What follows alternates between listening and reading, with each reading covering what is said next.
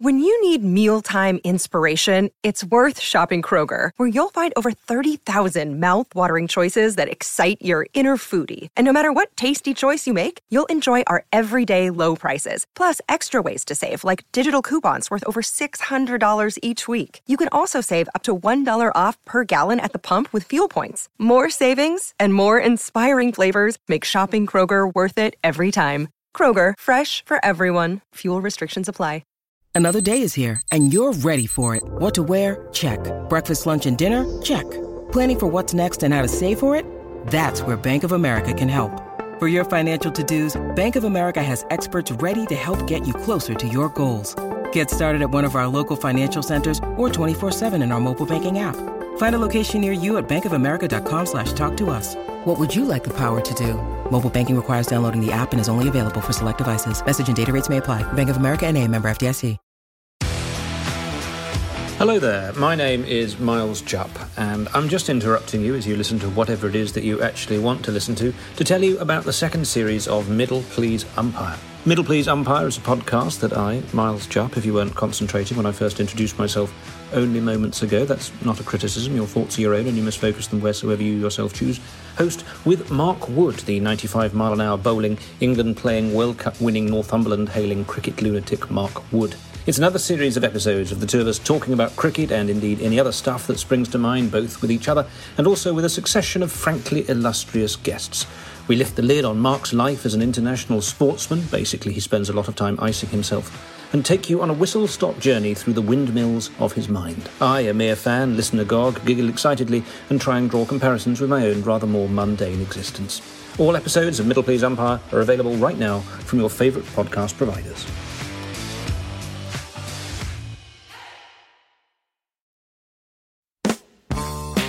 Hello and welcome to Stop Hammer Time. My name is Phil Whelans and this week we are looking less likely to be going on a European tour.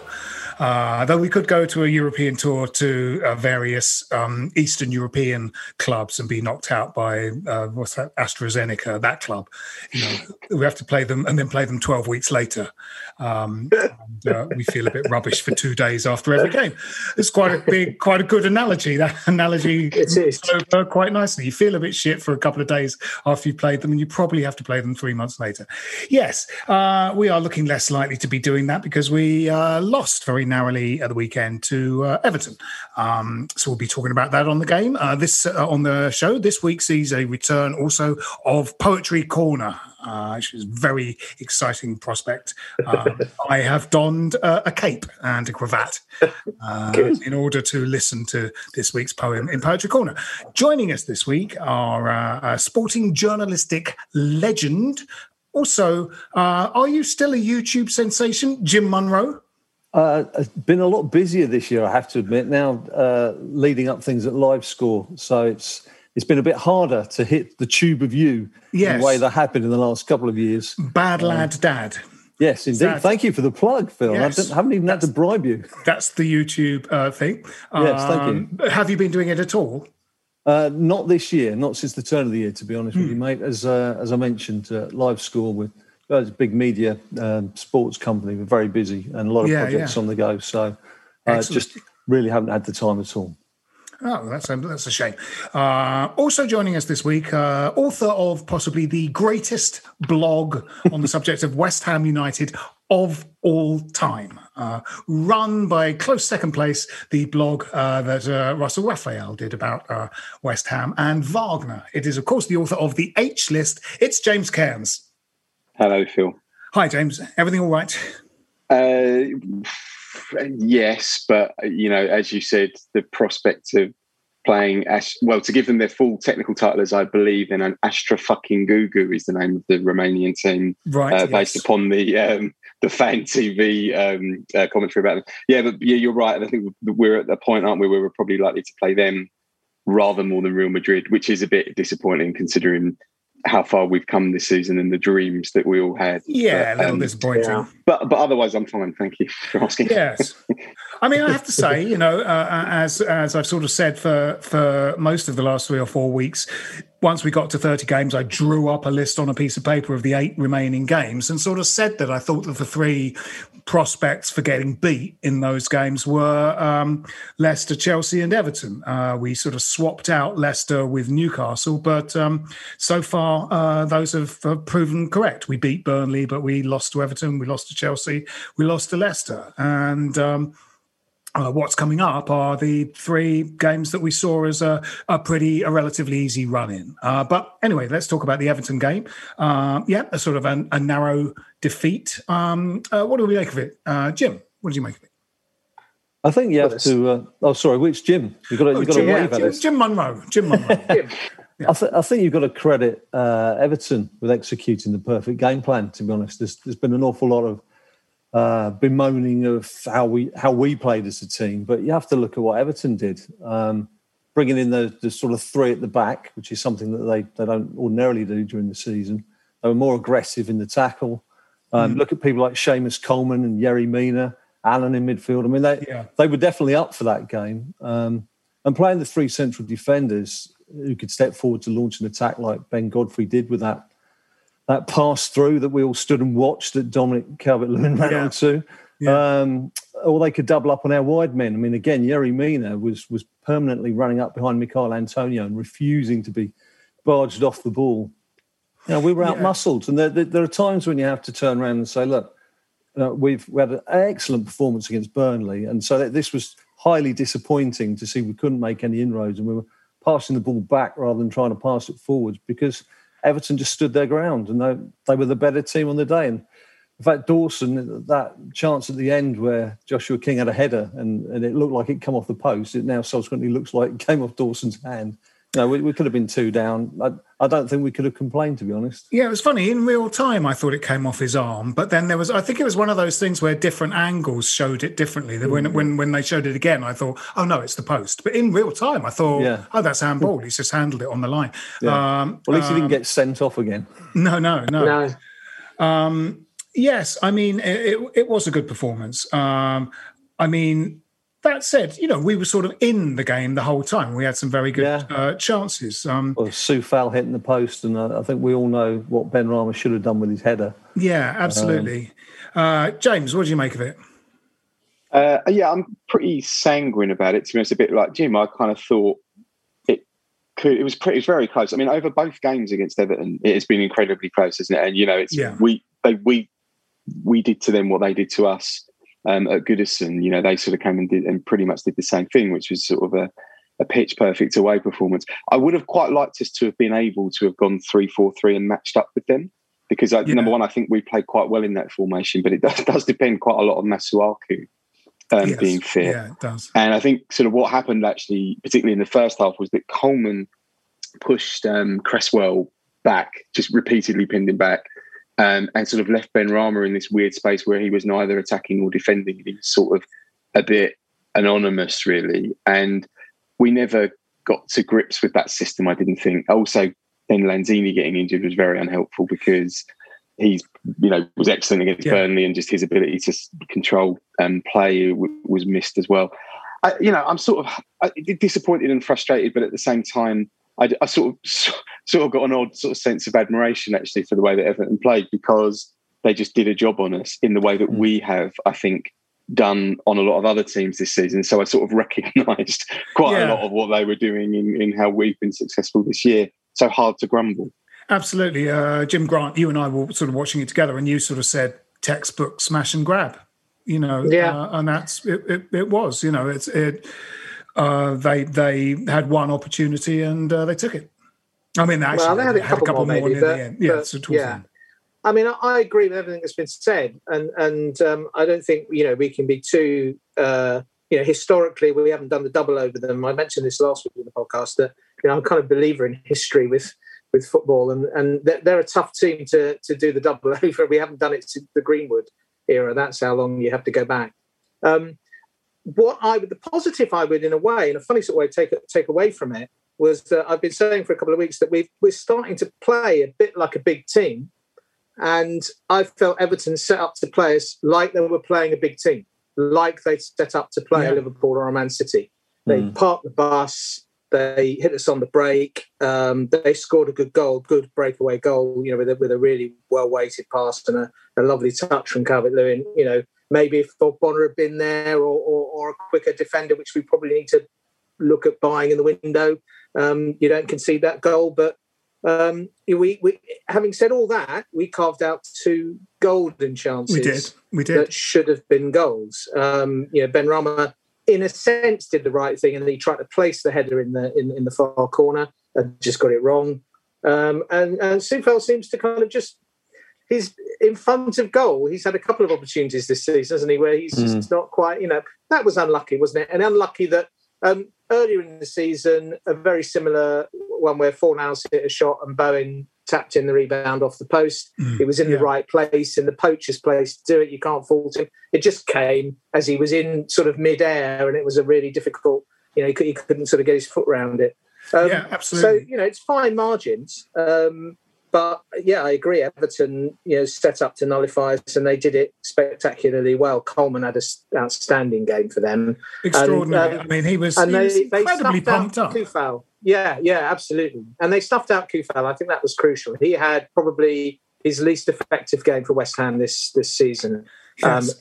He had the freedom of the right-hand side against Burnley. They'd obviously watched that, closed him down. And that's where we want to do our kind of slightly lopsided attacking when Cresswell's playing in a back 4, isn't it? That Soufal does. It almost becomes a back 3 with Soufal really pushing on, and we struggle with that. And then Moyes' options for tactical substitution were limited by the fact that 2 were forced on him. So Yes, and I sort of dwell on, the howling and the gnashing of teeth from some quarters at this defeat. Although I read a sort of match report, in one of the big papers that sort of painted a very strange picture of, I think it said something like Everton were dominant in all areas. And you're like, well...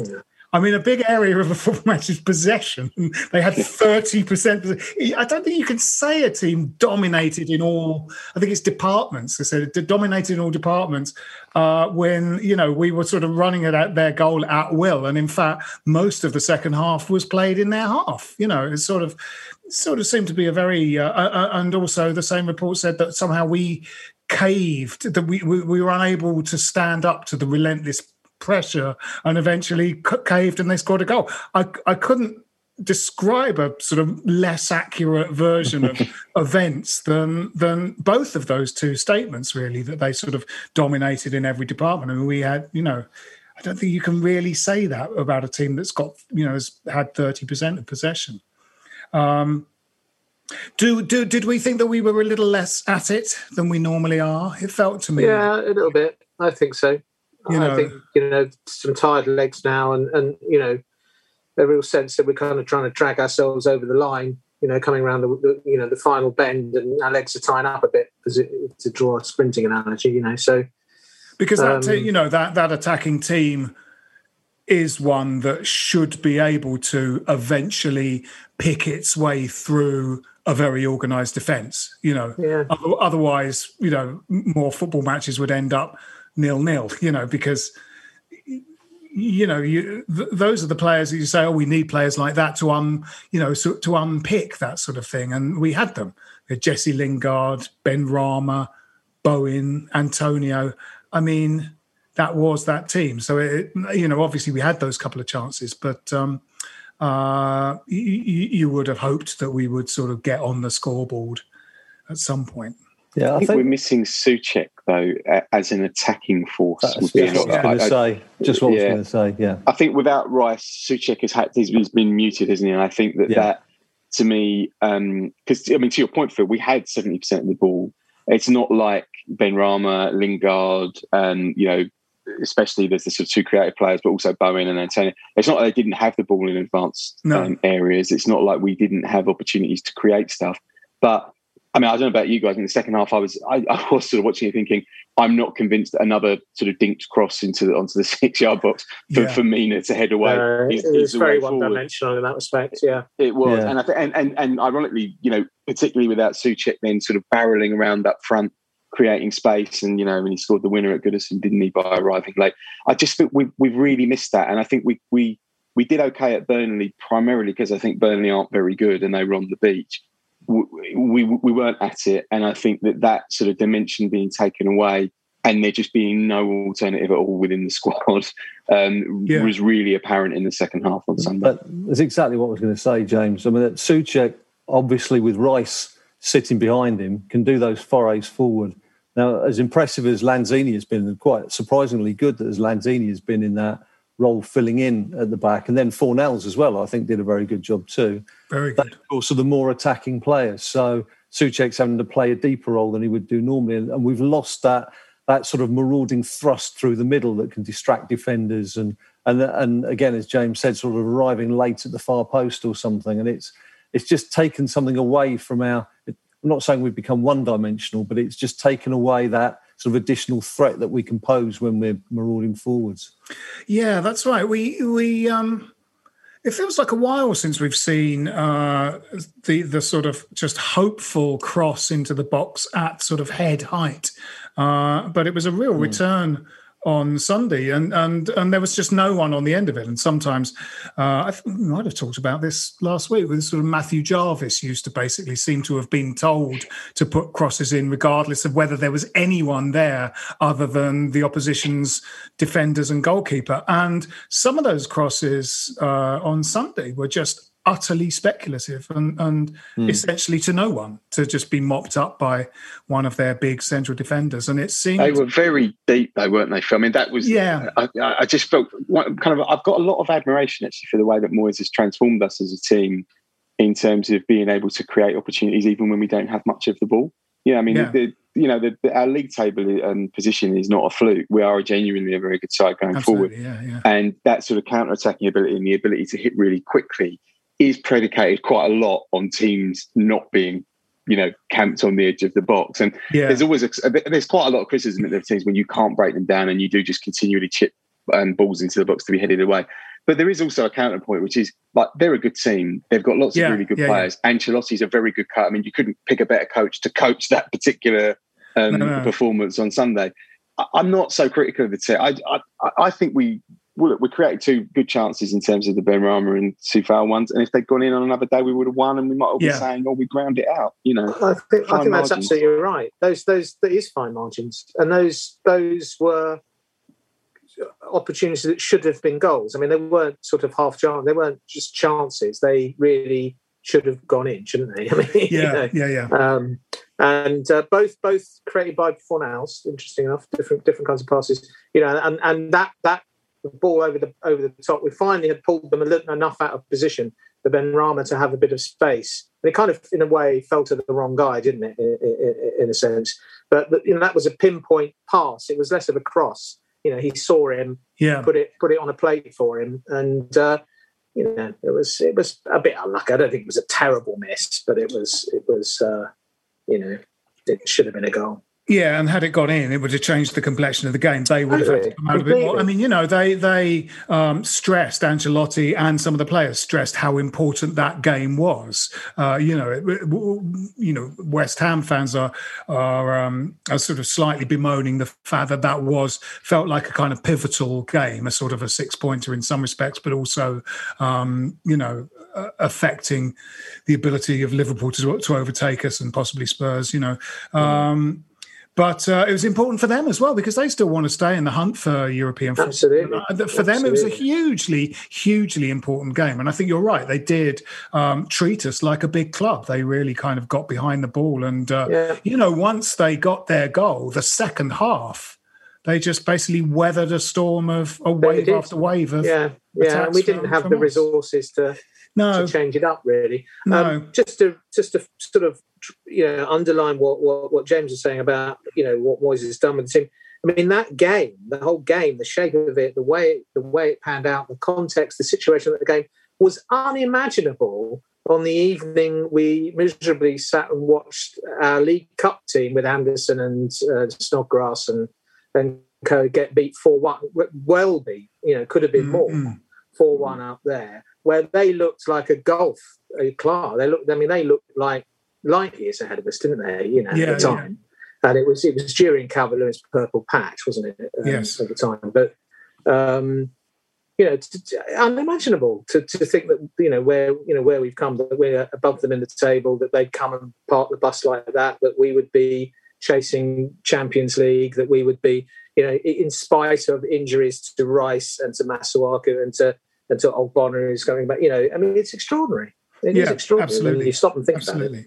Yeah, what is in fact sort of happening with these last 8 games is like I said, certainly for me, they're sort of going according to plan with the Leicester and Newcastle results reversed. And so hopefully we'll win the last 3 games and we can see what happens. We should hopefully give a performance against those teams, because they're not as good as the 3 teams or 2 of the 3 teams that beat us, And in fact, Newcastle are going very well now. Now that they've got, the team that Bruce wanted at the beginning of the season. Yes, it seemed, it did seem a little weary, possibly. That might be the wrong word. But there were lots of positives. We stayed in the game right till the death, which it seems to be characteristic of Moyes' team. And I thought, as you said, Fornals was just terrific again.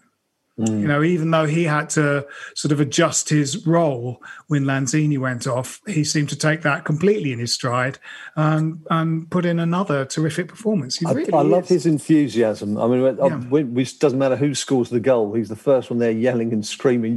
You see these behind the scenes videos. You can hear his voice if you can't see him in shot as soon as the ball hits the net. But I think it was Jim mentioned earlier, he's just now picking out better passes. Against Burnley away, when we were 1 down, and he tackled to retain possession, and he dummied twice to shoot before playing out to Lingard, who then laid it back to Stoufal to put the cross in for Antonio. But that's the kind of area where, in the past, Fornals would have taken the one touch and tried a shot, and that would just probably have dwindled away. And as you say, again, he was creating chances on Saturday, and he can seem to do a job about anywhere you put him on the field. Yeah, just. In energy alone, he's a handful, but his decision-making and his passing certainly seems to have come on leaps and bounds just in the last few months. And he's very good in our sort of, moments of back to front kind of tick-a-tacker 1 or 2 touch stuff. He's very good at sort of just diverting the ball, changing the direction of the ball with just 1 touch, a back heel. His back heel sets Lingard on his way for his mazy long run against Wolves. Wolves.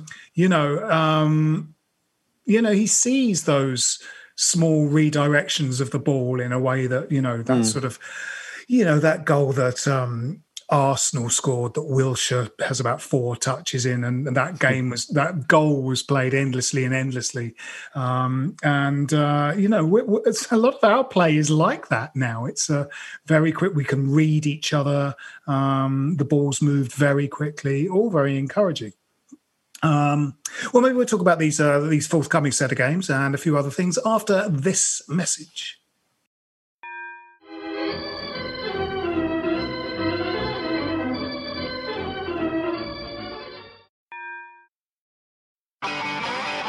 If you want an e-bike that doesn't look like it's made for the shopping precinct, something that's less Mr. Bean and more Steve McQueen, check out the range of bikes from London-based Cooler King. From dope 250-watt city bikes to Harley Bobber-inspired 750-watt beasts that can tear your face off while leaving your smile intact. Cooler Kings are made in limited numbers, yet highly affordable. Check them out now on the web at cooler.bike or find them on Instagram with hashtag CoolerKingBike. Cooler.bike. E-bikes that are cool AF. Welcome back. So that's that game out of the way, and we have 3 more to get to the end of the season. There's some players coming back. Hopefully Rice will be back, and that'll make a difference. Massive difference, I think. Yeah. Massive difference. Just to the morale, if nothing else. Just to raise the heads of a kind of team that's beginning to kind of, as we said earlier, is flagging a little bit. he'll be a talisman, I think. Yeah, and I think Brighton are missing a couple of players, aren't they, as well? For is it Maupay and Dunk? Yeah. So Dunk, I mean, they're our bogey side, right? Yeah, they are. And Maupay, who is gets picked most weeks for them. So they're two regulars. Regulars. Don't know what their sort of backups for those players are like, but that's sort of encouraging. And I mean, there's a sort of element of flip-flops on already for them, and already down with West Brom, and a bit more flip-flop action with Southampton, though I don't think you can ever count on those being the case. But hopefully there might be a bit of that coming into play, and sort of for us, players coming back. Ogbonna might be back. I think Ogbonna would make a huge difference. We do miss his commanding presence. He's top of our stats for clearances, and he just brings that calmness to those around him, and he's a strong leader back there as well. I do feel we need to find him some better partners moving forwards. The guys we've got are okay to fill in, but we need somebody of his ilk, of his experience. I agree. I think Dawson and Diop are a third and fourth centre back. You need 4 in a squad. It's such an attritional position. You have to have 4 first-team quality centre-backs. But I think we're missing... I think Balbuena is also a third or fourth choice. I think we're missing a starting centre-back, and I'm hoping that we'll go in for one in the summer. Not necessarily spend a lot of money in there. I think, Dawson has proved to an extent you can pick up good players in that position who aren't necessarily going to cost you the earth. Yeah, there was a newspaper story today about the fact that we're a bit skint. We had a bad year financially. I don't know, I guess most clubs have with coronavirus and stuff. Though gate receipts are not, a huge part of, the money that a club makes, are they? They're sort of, but obviously they have been without gate receipts and had to sort of refund people's season tickets and stuff, all that sort of stuff. But the story was in relation to the possibility of buying Jesse Lingard. And obviously with Jesse Lingard, whatever they charge for him, there's wages on top. He will be on huge wages at Manchester United, where he has been for, 8 years as a first-team player, and will have, with his wages going up every week at a top team, he'll be on big wages, and there probably will be a team that can afford to give those wages. And I think I've said all along that I think if they want him back, he'll go back, and he'll want to prove himself. They're going to be. I think they're going to want to have over optimistically, I think, but I think they're going to see themselves as wanting to have a right go at the Premier League next season, and they're going to have Champions League. So they're going to need a big squad, and there will be a role for him, I think. So I'm not optimistic about keeping him. I think he'll go back to Man U. To be honest, I might be in the minority, but I wouldn't be that upset about not getting Lingard back, to be perfectly honest. Particularly for the money which is being quoted, which varies a lot, right? Because he's sort of returned to earth a bit now. So you're seeing fewer articles saying he's 40 or 45 million, and now it's more 30 or whatever. But, he's 28. So this is the last move. You're buying his prime years, but you're also probably buying a bit of decline when he gets past 30. And in the end, there does come a point, no matter how brilliant, he might score, 4 goals in our final 3 games to get us into the Champions League, but there does still come a point where it's actually not a good deal for a club to buy a player who they can't afford, or who would subsume a massive amount of the budget. And this is I think we don't know what the budget is, but I'm hearing between 30 and 50, I think you mentioned, Jim. So, if that ends up being 25 or 30 on Lingard, that's a massive chunk of money. When you need another striker, you need a centre back, as we were just saying. You probably need a goalkeeper at some point. There's quite a lot of areas in the squad which have been proven to not have the necessary cover. And if in the end we might just have to say to Lingard, thanks very much. You've been the greatest loan signing in the history of loan signings. You'll always have a place here, but not for 25 million. So, see you when you're 34. Yeah, I think that's right. Yeah, I think I agree with that. With whatever the sort of the assessment of his cost is, there's wages on top of that, and it's going to if it's going to get up into sort of amounts of money that mean it is that huge wrench to meet that sort of financial cost. There'll be other players out there that are sort of cheaper and maybe not quite as good as Jesse Lingard, but we might unearth the real sort of talent. And I'm sure there are players out there, and you could possibly coax a big one away from, another club. If we wanted a Eze or we wanted Lookman or, Ross Barkley. When Ross Barkley went to Villa, I sort of thought, oh, God, should we have gone in for him? If Chelsea were going to let Ross Barkley go, should we have gone in for him? The Chelsea guy at Fulham, Loftus-Cheek, those guys are out there and they're not going to cost as much as Jesse Lingard. There may well be players out there, So on his record so far, I think you've got to be prepared to trust Moyes, I think, and I doubt whether he'll look to add more than 2 or 3 first-team quality players. There might be some squads and loans, for this space, but I think he's said repeatedly that he feels he's, building something. His sort of, I think he's sort of mentor in many ways. Ferguson always said you don't sign more than 3 players in a summer transfer window because it's too many to bed in and too disruptive if you go beyond that.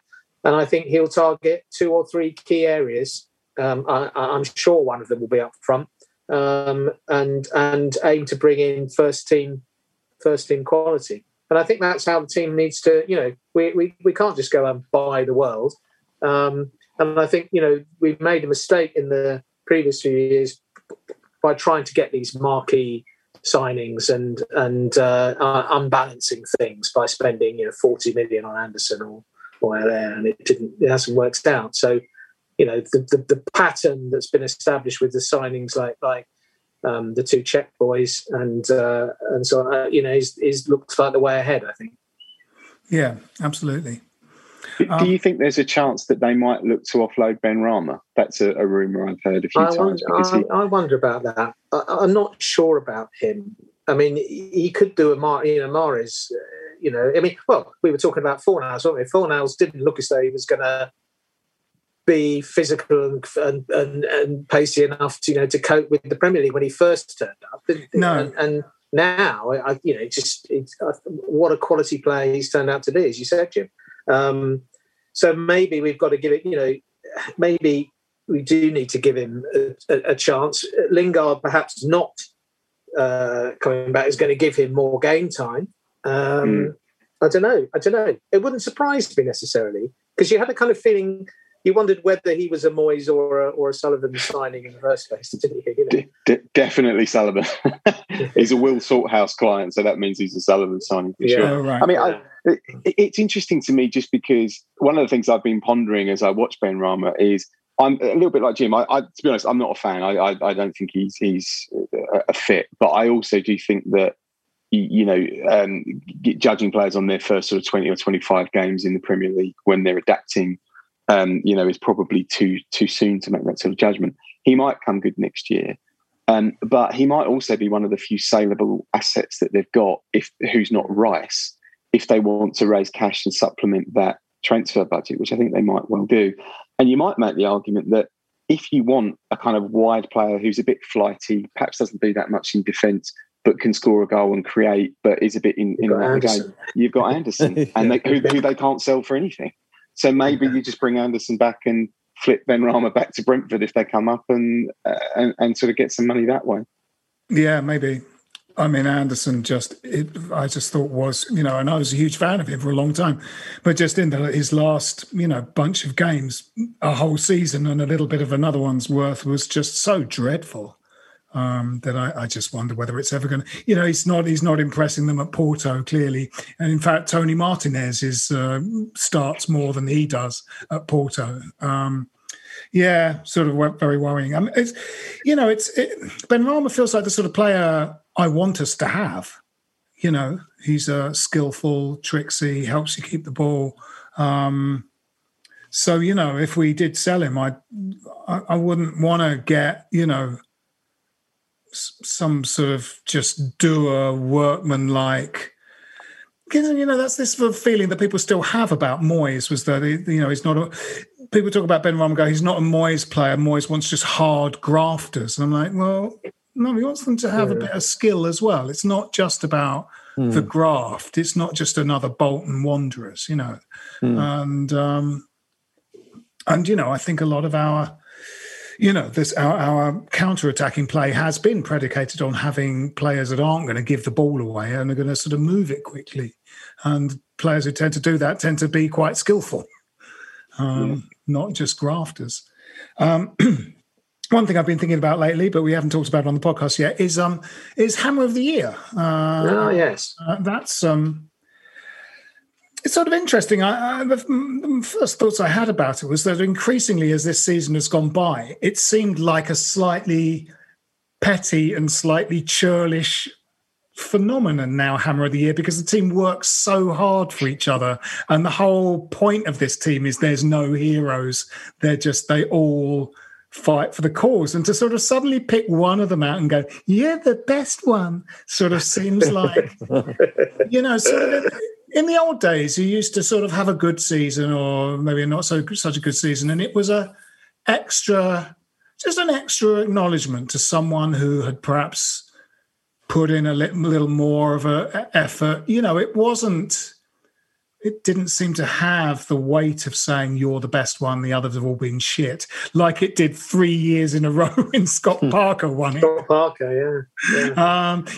Steve Potts got it. And I'm sure there were people that were, putting the ball in the net more than, well, there definitely were, because he only But, I think there's probably a feeling that Steve Potts had gone about his business as he did every year in a fantastic way, never let you down, put in a good performance. Let's give it to Steve.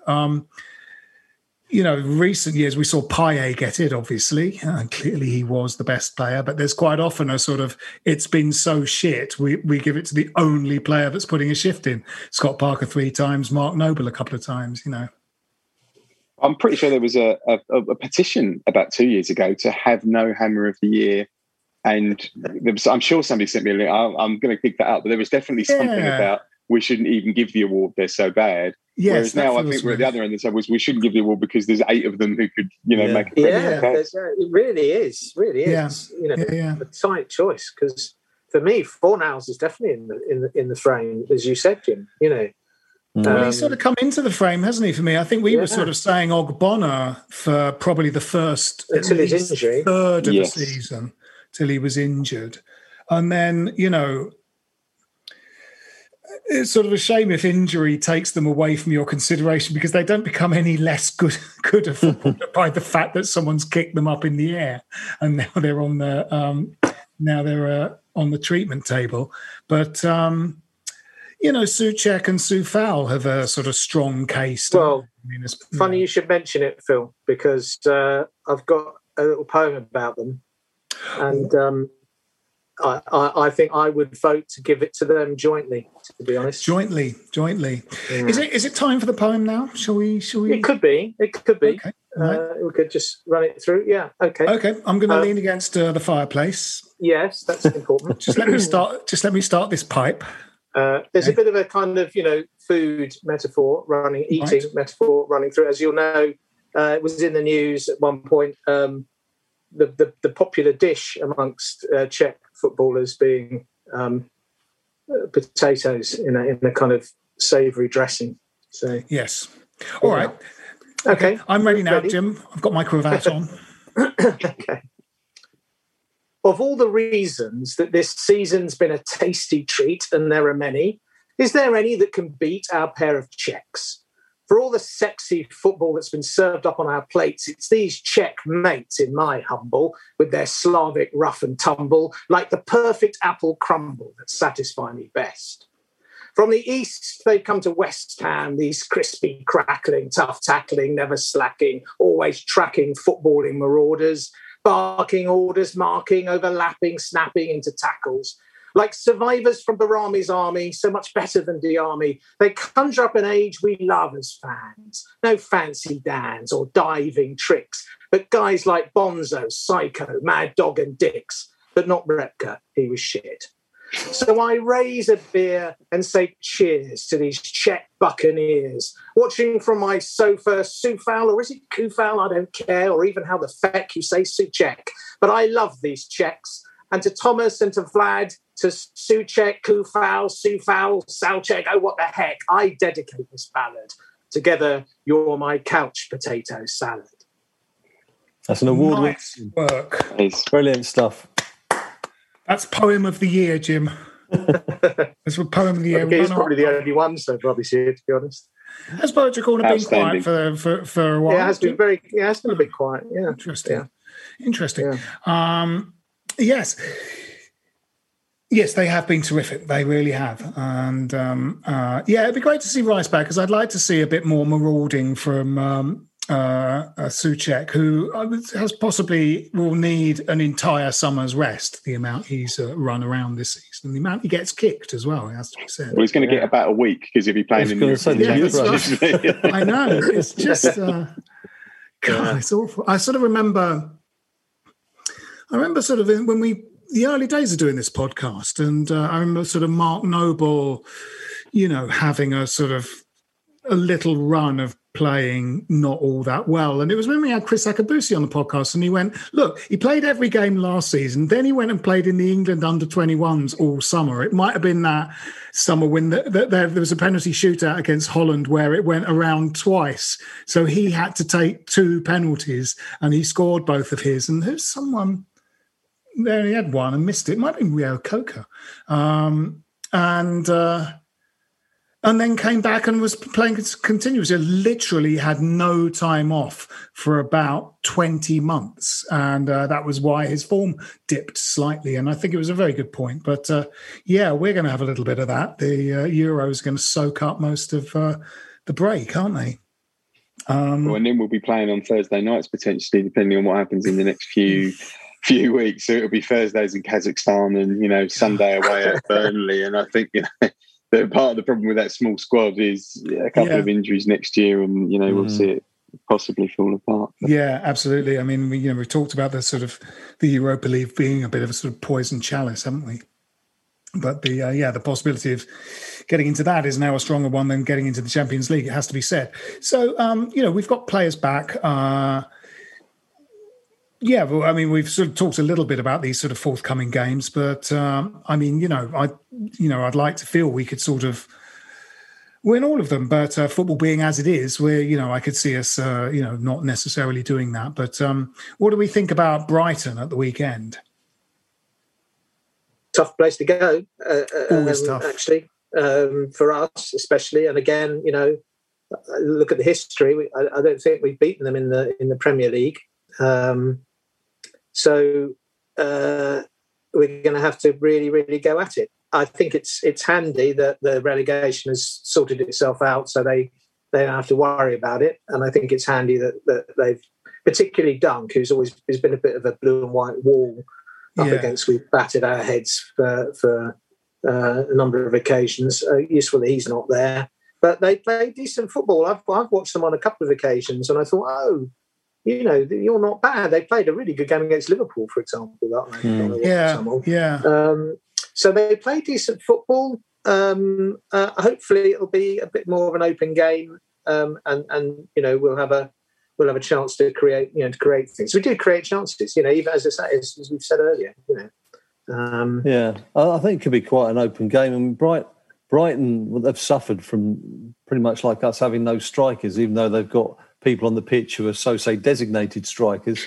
They create a lot of chances and are guilty of not converting many of those chances. And I think it could be quite an open game. It's a winnable game, but whether we'll win it, as Jimbo said, the history doesn't bode well. And much as I say, it doesn't matter about history. It's what happens on the day. You just feel it's one of those places where you might grind out a draw, but seeing the win, I'm not sure. I mean, what's happened with a lot of the teams sort of lower down in the table is that it's often the period in which teams are playing kind of shit is surprisingly restful for them. So they have a bit of a kind of renaissance and start kind of playing well a little bit too late, the same way, the way Fulham did. They were looking like a good outfit towards the end of the season. I mean, it has to be said, West Brom was sort of, looking like the only team in the division that really sort of looked fairly wretched for the whole season was Sheffield United. West Brom, just couldn't pick results up early in the game. They came up with a lot of momentum and, it was felt they had a good team, including Grady Diangana, but they just didn't get out the blocks. And, there's teams when they just can't put points on the board in the first kind of 5, 7, 8 games, suddenly you're sort of paddling upstream for what feels like the rest of the season, and every game becomes a pressure game. But they have been playing a little bit better lately. So, I mean, these are all... I mean, that win they had at Chelsea... I was a little bit surprised. Sorry, go on, Jim. So I was going to say, the result they had at Chelsea was stunning. I mean, they had a good win at Wolves. I mean, this whole thing about it's the end of the season, they're down, they won't care. You sometimes feel that they don't care about the points so much, they can relax. They can play their game more naturally. Less pressure. They don't feel they don't feel the pressure so much. So it can work both ways. It's hard to predict. You would think we would be more motivated. Player, isn't he? To have a good send. I mean, look at when Newcastle stuffed Tottenham 5-0 at the end of one season when they've been relegated. They're not going to want to go down with a whimper, are they? No. Especially as that's going to be one of the games with some home fans out, isn't it? They're going to have 10,000 fans there, so they're not going to just turn over and let us run all over them. Sam Allardyce's farewell as well. James, what were you about to say? I think. Well, I was going to agree with Jim actually about Pereira at West Brom, who I think is a good player, and I saw we were actually linked with him today. Although take that with the appropriate pinch of salt. But what I was going to say was, I think in all 3 games, you would think we would be the more highly motivated team, and I think that in that sense, there can't be any excuse. We aren't going up against Leicester. We aren't going up against the team who are fighting for their lives and either need to win to stay up or like us need to win to get into Europe or whatever. I don't think you could have asked for 3 better fixtures. Generally, Brighton for us are problematic, but not really for anybody else, to be honest. And Southampton, I mean, we're Southampton's bogey team. There's a very bizarre triangle where I think it's Brighton can't beat Southampton, Southampton can't beat us, and we can't beat Brighton, and that just sort of continues in this weird South Coast triangle. But those 3 games are all winnable, irrespective of the kind of qualities of those teams. And it's just a real shame that unfortunately it's not in our hands anymore. But it wouldn't surprise me I think that it's such a long season and players are knackered and teams are knackered, and I think there could be another twist in it somewhere. Yeah. But it might be us. It might be us losing to West Brom, for example. But I think there's probably something still to be told in the story. I think so too. I mean, I think it's a very sort of exciting sort of run-in, and these games and the kind of interdependent set of closing fixtures for all the teams in potential kind of Champions League or Europa League positions are kind of quite an enticing thing. And it's great to be a part of it. I mean, there's a sort of, obviously from some quarters, there's a kind of negative feeling once, the Everton result happened, people going, that's it, it's all over. And I'm going, it's just started. This is why we watch football. It's not just about West Ham winning games. It's about the league and who's going to make it into Champions League places. This is exactly what's wrong with the European Super League. What's happening now, we should be proud to be part of, not kind of going, we lost to Everton, everything's fucked now, I hate my life, this is all rubbish, West Ham, well, that's sort of carrying on. People are now saying that this is our last chance for the next 20 years. Well, why should that be the case? Why can't we take the positive angle that David Moyes has shown over the past 18 months? He knows what he's doing, and he can actually help us build for the future. Yeah, someone used the word after the Everton result, clueless. And I'm like, okay, in a football league of 92 teams, there are 88 who'd like to be as clueless as us at this particular point in time. Just in the Premier League, there are 15 teams who would like to be as clueless West Ham United, and only 4 teams that might be going, yeah, they probably are a bit clueless. One of them not being Leicester, who we just beat. Yeah. In that vein, I saw someone write, "Oh, Moyes, no plan B." I thought, well, we're on about plan F now. I mean, he's been through quite a few, just extraordinary. Yeah, people have short memory. People live in a lot of football fans live in this kind of sort of moving, narrow field of vision, don't they? In which it's only the now and the immediate past that kind of seems to guide their judgment, and they don't look at that kind of context. I mean, I did stop and look back, as I said earlier, to that 4-1 defeat at Everton, and just that is like, it feels like a world of way in terms of where we've come as a team. It's fantastic being a part of this. It's like you must be looking forward to the kind of just what happens at the end of the process you're involved in. This is the part you're supposed to enjoy. Yeah. This is it. We are part of this run-in, which with 3 games to go is still kind of poised on a knife edge. Not for Manchester City, obviously, or probably United, but those places in the Champions League. Currently, we are above Tottenham Hotspur and Liverpool, and there are only 3 games to go. It's a very tense run-in, and. So I think it's been great to be part of this. Great to be part of this run-in. Well, I guess that leaves predictions for Brighton, which is, when is that? Sunday? No, Saturday. Saturday evening. Right. Yeah. What do we think? Jim Monroe, what do you think? I'm going to be ballsy. I'm going to say we're going to win 2-1. I'm just going to be confident for the end of the season. I think, as James said, the ball is in our court in terms of having the ambition, having something to play for, and that we may be tired, we may still be missing some big players, but just the fact we've actually got something to play for could just carry us over the line. I'm going to go for a 2-1 win. 2-1 win, brilliant. Yeah. James, what do you reckon? Well, a friend of mine has made quite a lot of money this year betting on West Ham games, both teams to score.